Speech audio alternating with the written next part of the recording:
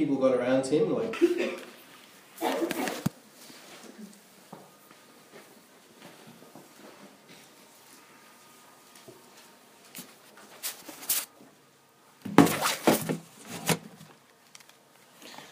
Thanks, Matt. If you haven't met me, my name's Stuart Starr. I'm the lead pastor. It's great to have you with us this morning. It's great to be continuing our series here in Exodus. And we've heard some of the plagues, which is pretty exciting. I'm going to pray and then I'm going to ask you this question here. Heavenly Father, thank you so much for the chance to open your word. I pray that you would soften our hearts, that you would help us to hear what you're saying, and that we might respond in obedience. We ask it in Jesus' name. Amen. I want to ask you, what would be the first thought in your head if your home came to this, or if you came home to this? Has anyone had this happen? Some of you may have had this happen. Has anyone had this happen? What would be your first thought if you walk home and your beautiful is looking like that? Has everyone got out of the house? So let me help you out. Everyone's in the car with you, okay, including the dog and the goldfish and everything else. So you're not worrying about any loss of animals. What's your first thought? What happened? Yes. Who left the heater on? You know. I think once you get through all the diagnostic sort of things, the thing that will rise up often will be, I'll go to my parents. They'll look after the kids and give us somewhere to stay. Or, I'm going to rebuild. Or, don't worry, the insurance has got that. I've got enough money. I've been waiting to get out of this dump of a suburb for a while anyway. I'm going to go and live somewhere else. Often we're faced with calamity, with tragedy, with big events. The first place that our thoughts turn to will be the thing that we consider to be our strength, the thing that we can trust in. I'll turn to my parents. I'll rebuild. I've got skills. I'm a carpenter. I've got lots of money. We'll rebuild. The insurance will take care of it. They're the people who are safeguarding my life. Do you know what I'm saying? We fall back to the thing, what's the thing that I'm most sure of that will help me move forward? And I wonder, when faced with utter ruin like that, how many of us would have the first thought to be, fall on our knees and say, Lord, help me? Because I suspect almost all of our thinking will turn onto ourselves and our own resources and the strength that we're able to bring to solve the problem. And what we're going to look at today is a man who was faced with ruin, but had to have this happen in order not to rely on the things that he naturally turned to. So what was it that Pharaoh was trusting in? If you're Pharaoh, what do you trust in? Well, firstly, I suspect you trust in the fact that you can make 60-foot-high versions of yourself carved out of a mountain. You're a pretty powerful dude. So there's something about your position that can be worth trusting in. Second thing I think that you trust in is I've got a pretty huge army and we pretty much do whatever it is that we want to do in the ancient Near East. We can just go and take care of that. So I've got military strength. That's part of my pride. On top of that, I've got some pretty wise magician type dudes. So I've got the military and I've got my magicians. And my magicians help me deal with the world around me and kind of corral everything together. They're smart and they advise me and they're powerful. So I've got my military, I've got my magicians. I've also got the land of Egypt, which is pretty fruitful. Even though it's desert around the place, it's pretty fruitful. I've got lots of resources, lots of natural resources at my disposal. Maybe I've got lots of gods. Pharaoh absolutely had lots of gods. Matt showed us that last week with a sort of a grid of all the different gods that they had. They had gods for everything. So I've got the military, I've got my magicians, I've got a very prosperous land, I've got stacks of gods. So that's pretty handy. And on top of that, in my back pocket, I've got a bunch of slaves who can build anything I want. Just need to whip them a bit harder and they'll get it done. So if you're Pharaoh, God in Egypt, for all intents and purposes, you've got a whole bunch of reasons to feel full of pride and power and arrogance. And to some extent, the reality is you may as well be God, because anything you want to have happen happens in the world around you, which is not our natural everyday experience, I think. Particularly if you've got kids, you'll understand that. So in the midst of all of his power and might and influence, Ramses II, has these two guys show up. Now, I'm pleased that you laughed. I don't know how many of you noticed how old these guys are. It says in the text here that they are 80 and 83 years old. Did you know that? Moses is always this kind of sprightly, young, hip thing, wow, let's go do this. He's 80 and his brother Aaron is 83. So just get the picture right. You're God in the land of Egypt. And some old blokes from your slave nation inside your nation turn up. Hello, boys. I think you might have turned left at the wrong spot. What the heck are you doing here? And then there's that stuff about snakes and staves. Staves or staffs? Can anyone help me out there? I've debated this backwards and forwards at the wee hours of the morning. And apparently you can have staffs or staves. You can tell me, write in your Karen Connect card and let me know what you'd prefer. But okay, here's the thing. So there's Pharaoh sitting on his throne or whatever, ruling over Egypt. And these old codgers come in, right?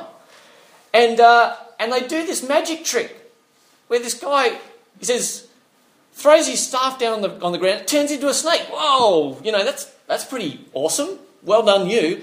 And then Pharaoh goes, look, I've got some guys who take care of most of this weird stuff for me. Magicians, come here, please. And they all walk in with their staffs, right? And he calls his staff to help with the staff. Anyway, so his staff comes in and they throw their staffs down on the ground and their staffs turn into snakes as well. Now, apparently the Egyptians were really into snakes, right? And so this is the Egyptian cobra. I tell you what, I don't want to be around an Egyptian cobra. That's got to be one of the most deadly snakes in the world, right? So now, in front of Pharaoh's throne, get the picture. There's just a stack of snakes going crazy around the place that are all deadly. Thank you, magicians. I'm not sure how that helped. You know what I mean? Like what? We've now got more snakes. Now, here's the next thing that happens. The old codger's snake eats all of the other snakes, swallows them all, until there's only one snake left. And Aaron walks over to it and picks it up as a staff. Now, that's a cool story. Apart from anything else, that's just cool. But here's the really awesome thing. If you're a magician, where's your power? It's in your stick, isn't it? You've watched Harry Potter, haven't you? Maybe you haven't. Here's the thing, right? They walked in with their power sticks, right? They did their trick. They threw them on the ground. They turned into snakes. That's pretty cool, right? And then Aaron's stick ate their sticks. And he picked it up as a stick. Now, here's what happened. You've now got a bunch of magicians who don't have a...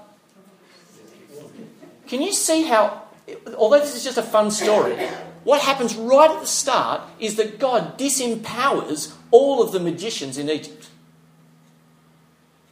They're left empty-handed. I think that's cool. So that's how this story starts. It starts with God smashing into one of the first pillars of Pharaoh's kind of, I'm okay, I've got my magicians on side. Now here's what I think Pharaoh thinks is going on. Here's Pharaoh, I'm God, right? And there's this old guys who've come in and they've told me there's another God, the Lord. And Matthew told us very helpfully last week that the Lord's name in capitals like that is what? Yahweh. So there's another God, Yahweh, who's walked in. And so Pharaoh reckons, we're going to get in the corner and we're going to douche this out, But he's fundamentally wrong. That is not what is about to happen. That is not what is about to happen. This is what's about to happen. Pharaoh and all the things that he trusts in are not God. There is a God over all the world. And there is Pharaoh who is powerful in the world. And there are powerful things that he has in the world. But they are in the world. Pharaoh never was a God. And so what we see in this story apparently is like this big epic arm wrestle between Pharaoh and God. But that's to fundamentally misunderstand it. This is not an arm wrestle between a powerful man and a powerful God. In fact, what we see is the living God wants to speak to one of his creatures. the living God wants to speak to one of his creatures. A created being. Powerful, but absolutely in no way God's equal or God's wrestling companion. Just a creature. And yet, the living God wants to speak with him. So how will the living God speak to the guy who thinks he's God? You probably need to bring some power to bear to kind of make that happen. So how will he do it?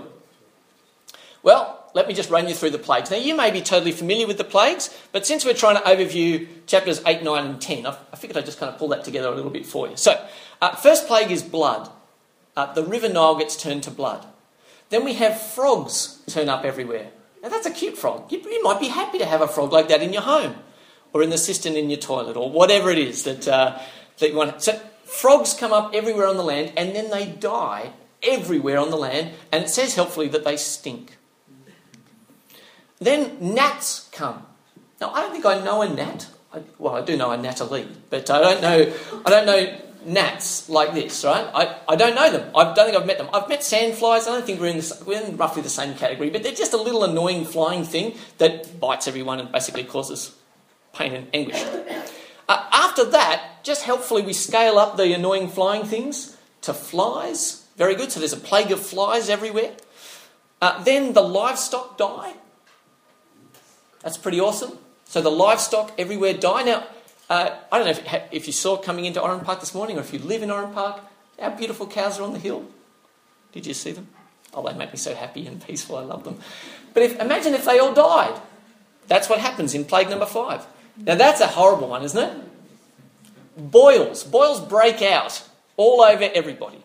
That's a pretty yucky, that's number 6. And then you've got hail, which comes down and shreds everything. That's what Matthew just read for us. And then in case you hadn't kind of cleaned up everything, we then send a plague of locusts through, which are so massively everywhere that it says the land grew black with them. And while we're on the theme of blackness, the 9th plague is that God sends darkness over the whole place.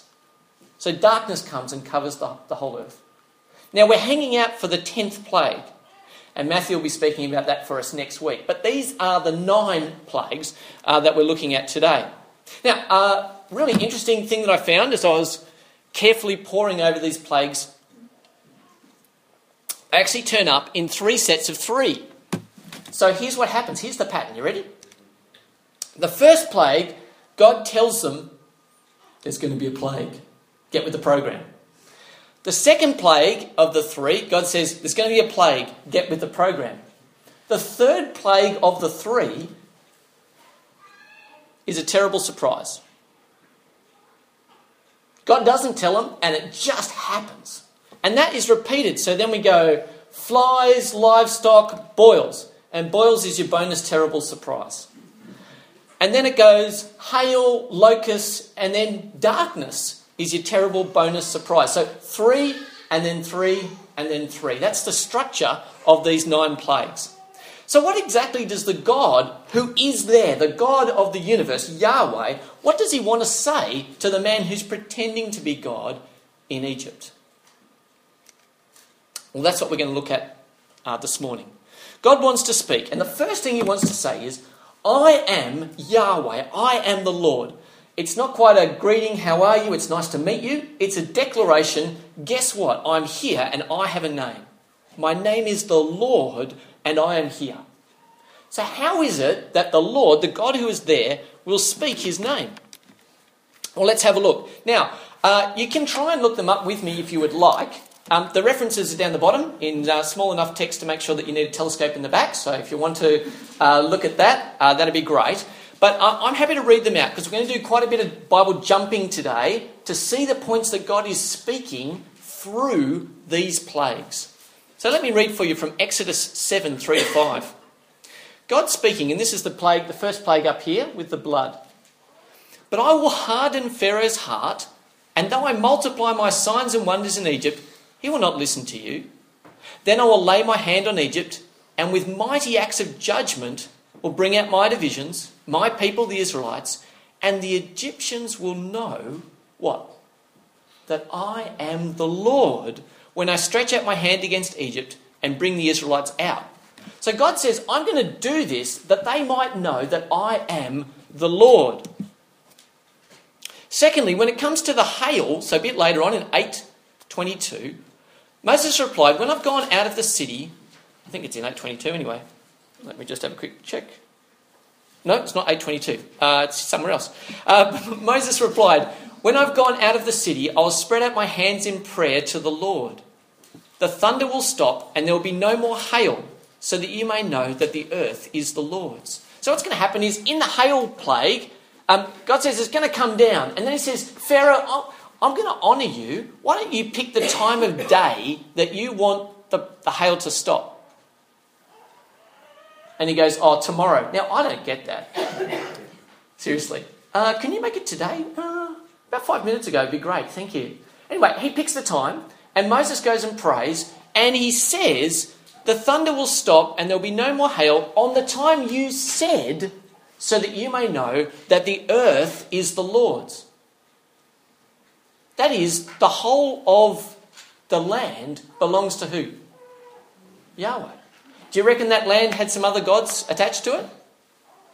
Think so. We're going to see that in a second. But he's going to do the hail one so that they may know that the earth is the Lord's.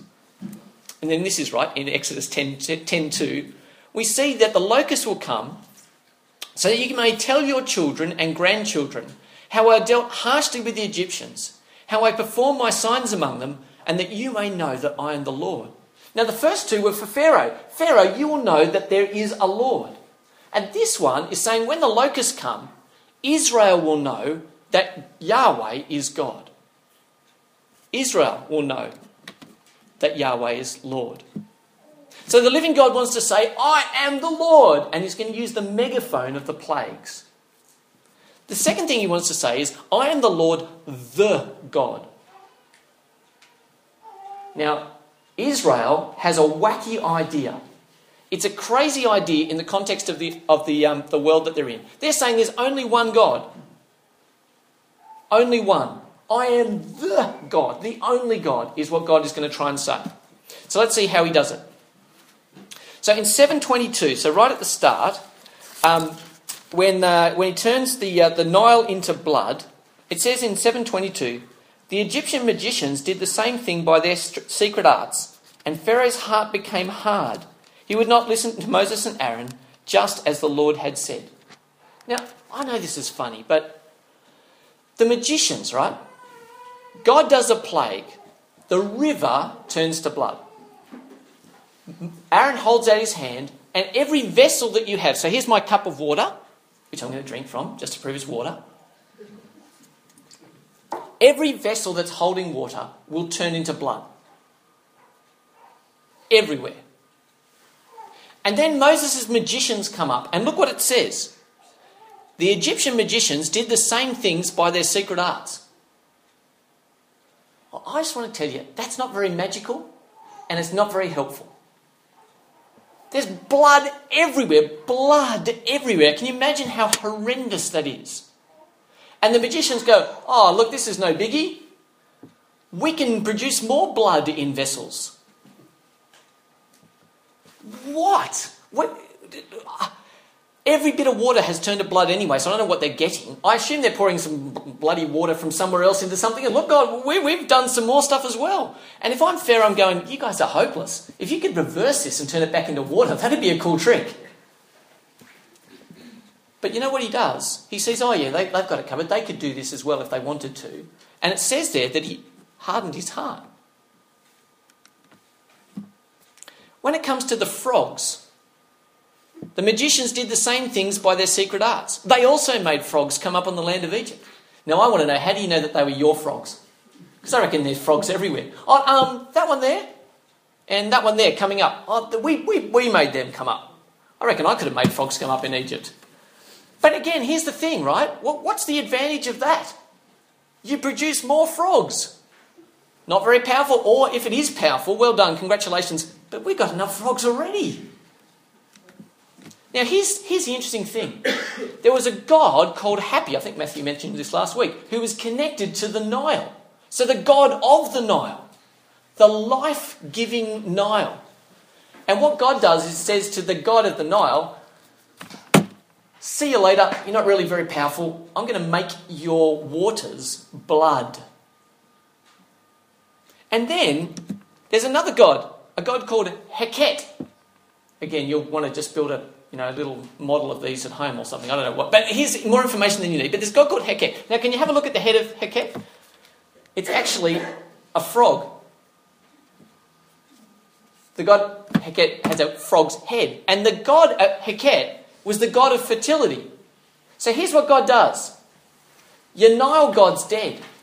And your fertility god, well, yeah. We've got lots of frogs, and do you know what happens to them? They die. Hey, fertility god, how's that working out? There's death in your shape everywhere in Egypt. That's pretty epic, isn't it?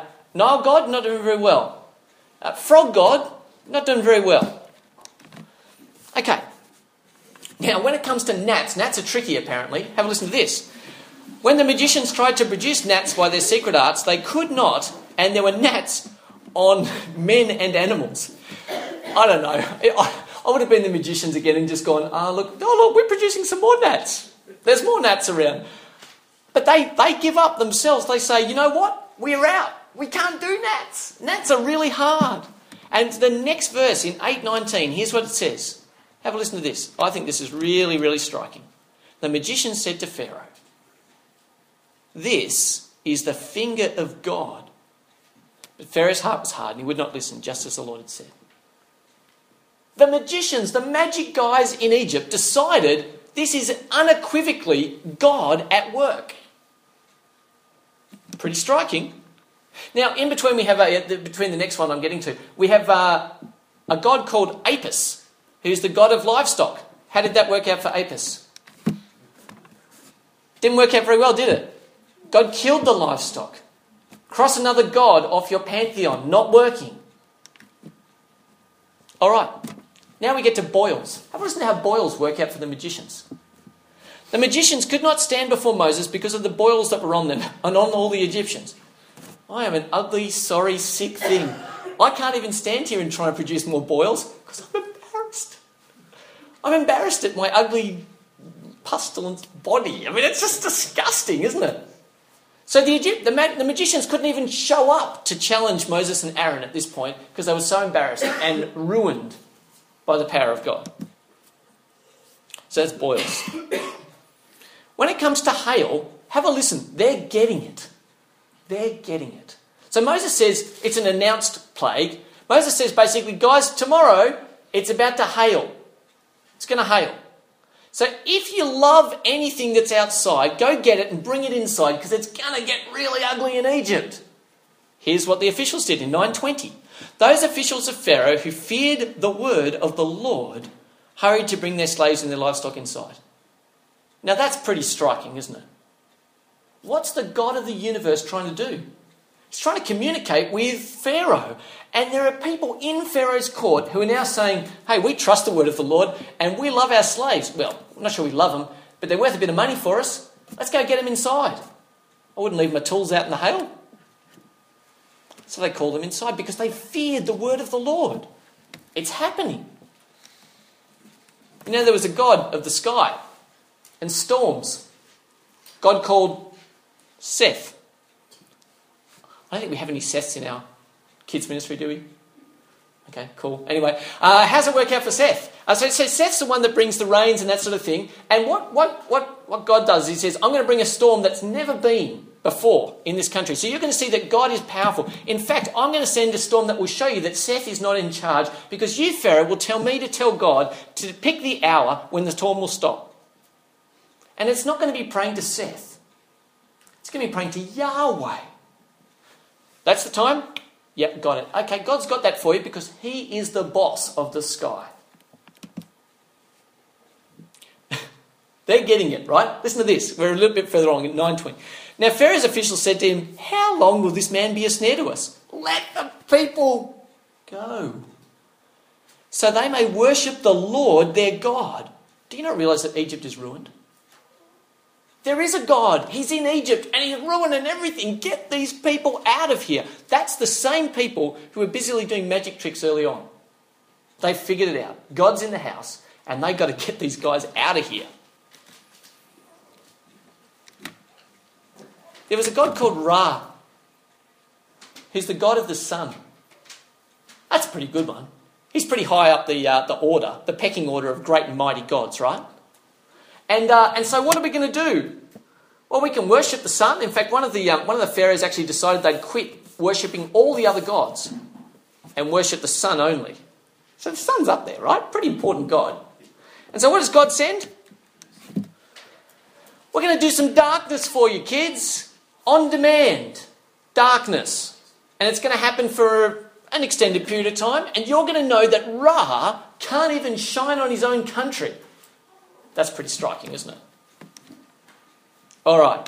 What does the living God want to say? I am the Lord, the God of the Hebrews.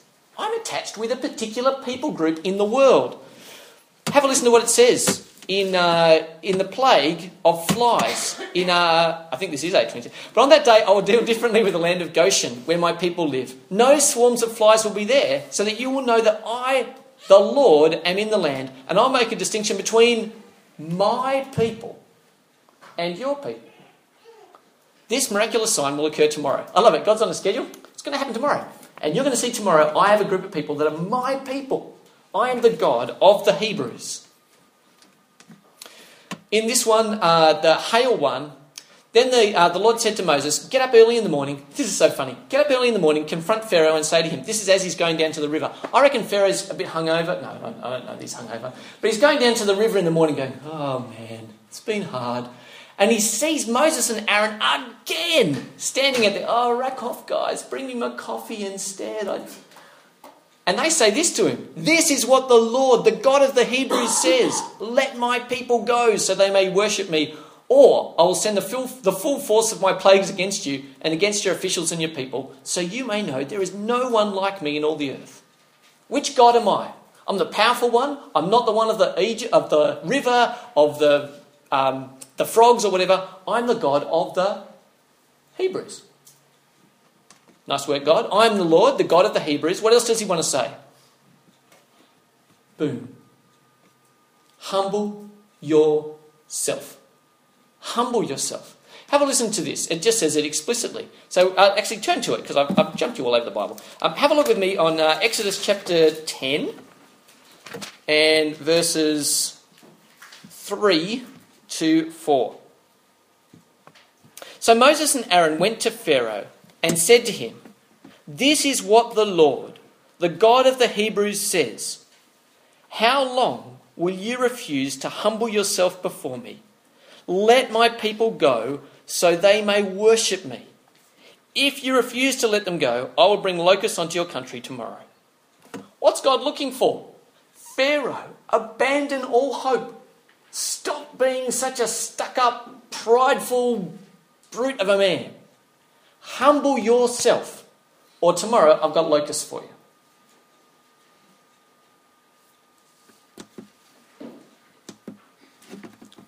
The living God wants to say to the man who's pretending to be God, I am the Lord, the God of the Hebrews. Humble yourself and, cue song, let my people go. Seriously, does anyone know this song anymore? Anyone got this? You got that? Is it? Some of you are looking at me going, what is this man doing? That's okay. I won't sing for you. I'll stick to the preaching and we can do the singing later. Here's the... actually, I'll just take that back. God says, let my people go. We know that's kind of the big thing. There's a personal message for Pharaoh. The message for Pharaoh is humble yourself. The message for his people is, you've got to let these people go. They have got a nation to go and possess. Let them go.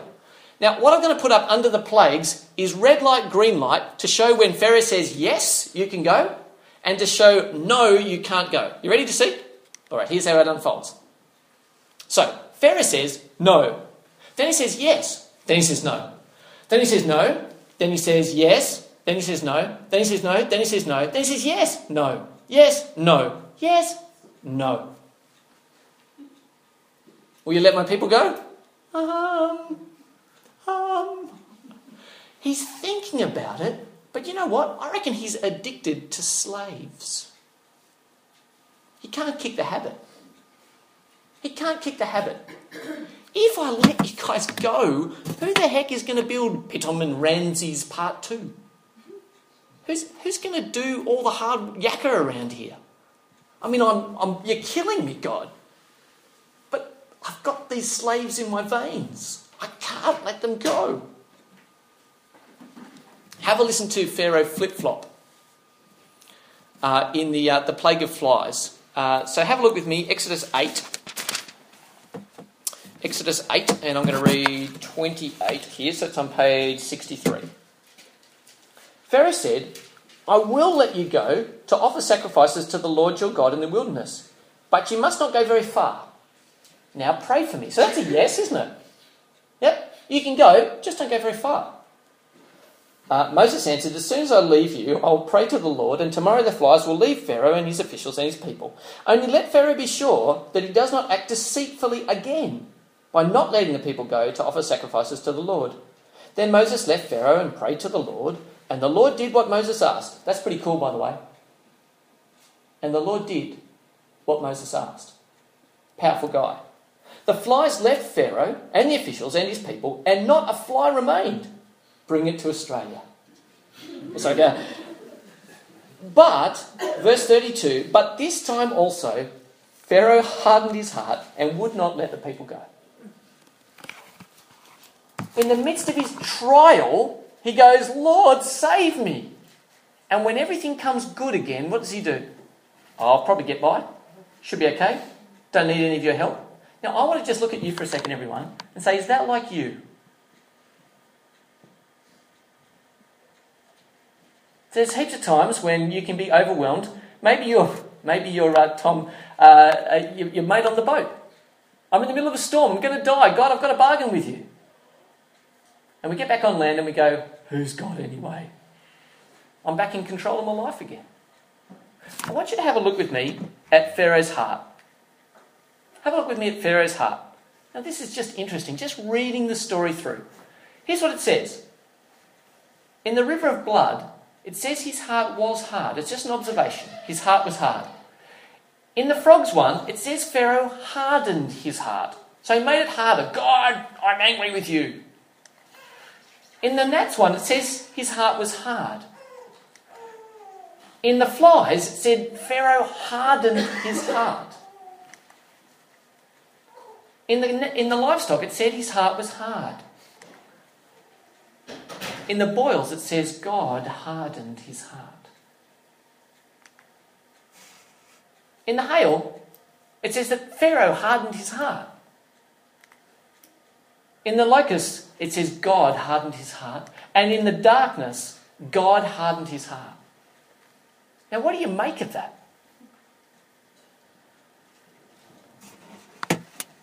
Keep your heart soft, hey? When did it all happen? When did it all happen? Well, it happened when this guy was mighty and awesome. And you know what? He died. And we've showed you this picture before. He died. He died with a hard heart. Hard heart. It happened 3,000 years ago. Where does this story come home to us today? Where does it come home and find us today? Well, first thing I want to say is you and I need to deal seriously. Some of you are Christians, some of you won't know God as your Lord. Here's the thing. You might get angry, you might get upset, you might get frustrated with God. When we do that, we often want to say, God, get in the ring. You and I are going to have this out, right? But we forget. We get this wrong. God is the creator. We are the creature. You will not look eye to eye with God and try and punch him out. You are a creature and you must remember your place. Take the time to consider your position. And I think this is a scary statement, but I want to say it. Learn to fear God. Learn to fear God. And if you're a Christian who you're so used to reading Jesus picking up lambs and patting kids on the head, and you've decided that God really is cuddly and awesome, your best pal, I think we need to read Exodus and we need to stand in awe before the living God and go, God, you are unbelievably powerful. It's incredible that you want to relate with us, but you are powerful. I fear you as God, as powerful.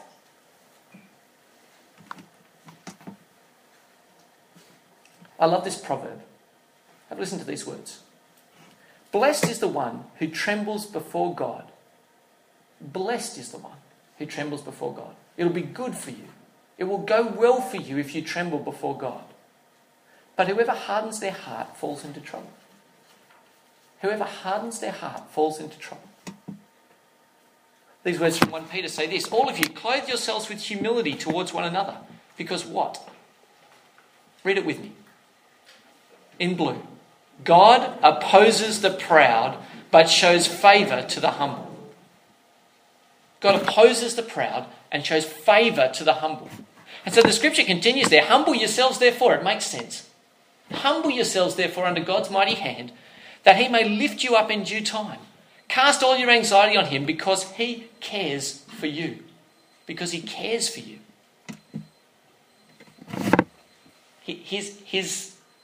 That's great, isn't it? Here's what I think it looks like to meet the living God. You're standing there in your board shorts and your t-shirt, and take the time to soften your heart and don't make God your enemy. Did you know that you could make God your enemy by being proud? Oh, we never think this through. God opposes the proud, but gives grace to the humble.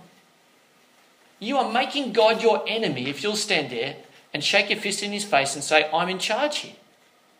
Don't make God your enemy. Soften your heart. Soften your heart. And I reckon the only way we soften our hearts is when we say, God, I can't stand before you and take you on. I'm just a creature. Have mercy on me. Have mercy on me.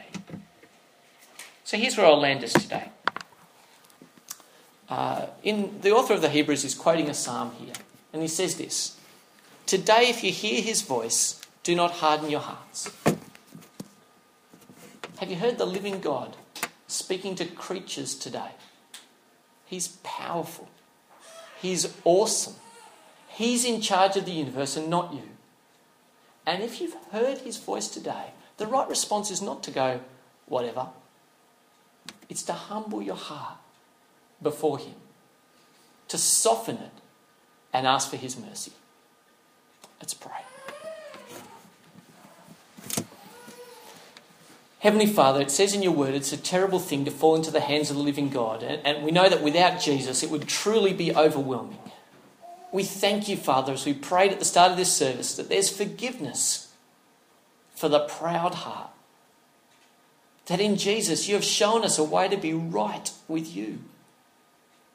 Father, I pray for hard, prideful hearts. Mine, yours. Lord, have mercy on us. Help us not to trust in our own resources. Help the first thing that we do when faced with calamity not be to turn to ourselves, but to cast ourselves on you. Help us this week to walk trusting you and not ourselves. And we ask it, Father, so that we might know the blessing of relying on you. We ask it in Jesus' name. Amen.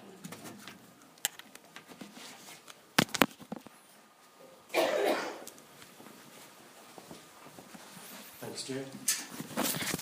You look under your chairs. It's got the words Care and Connect card.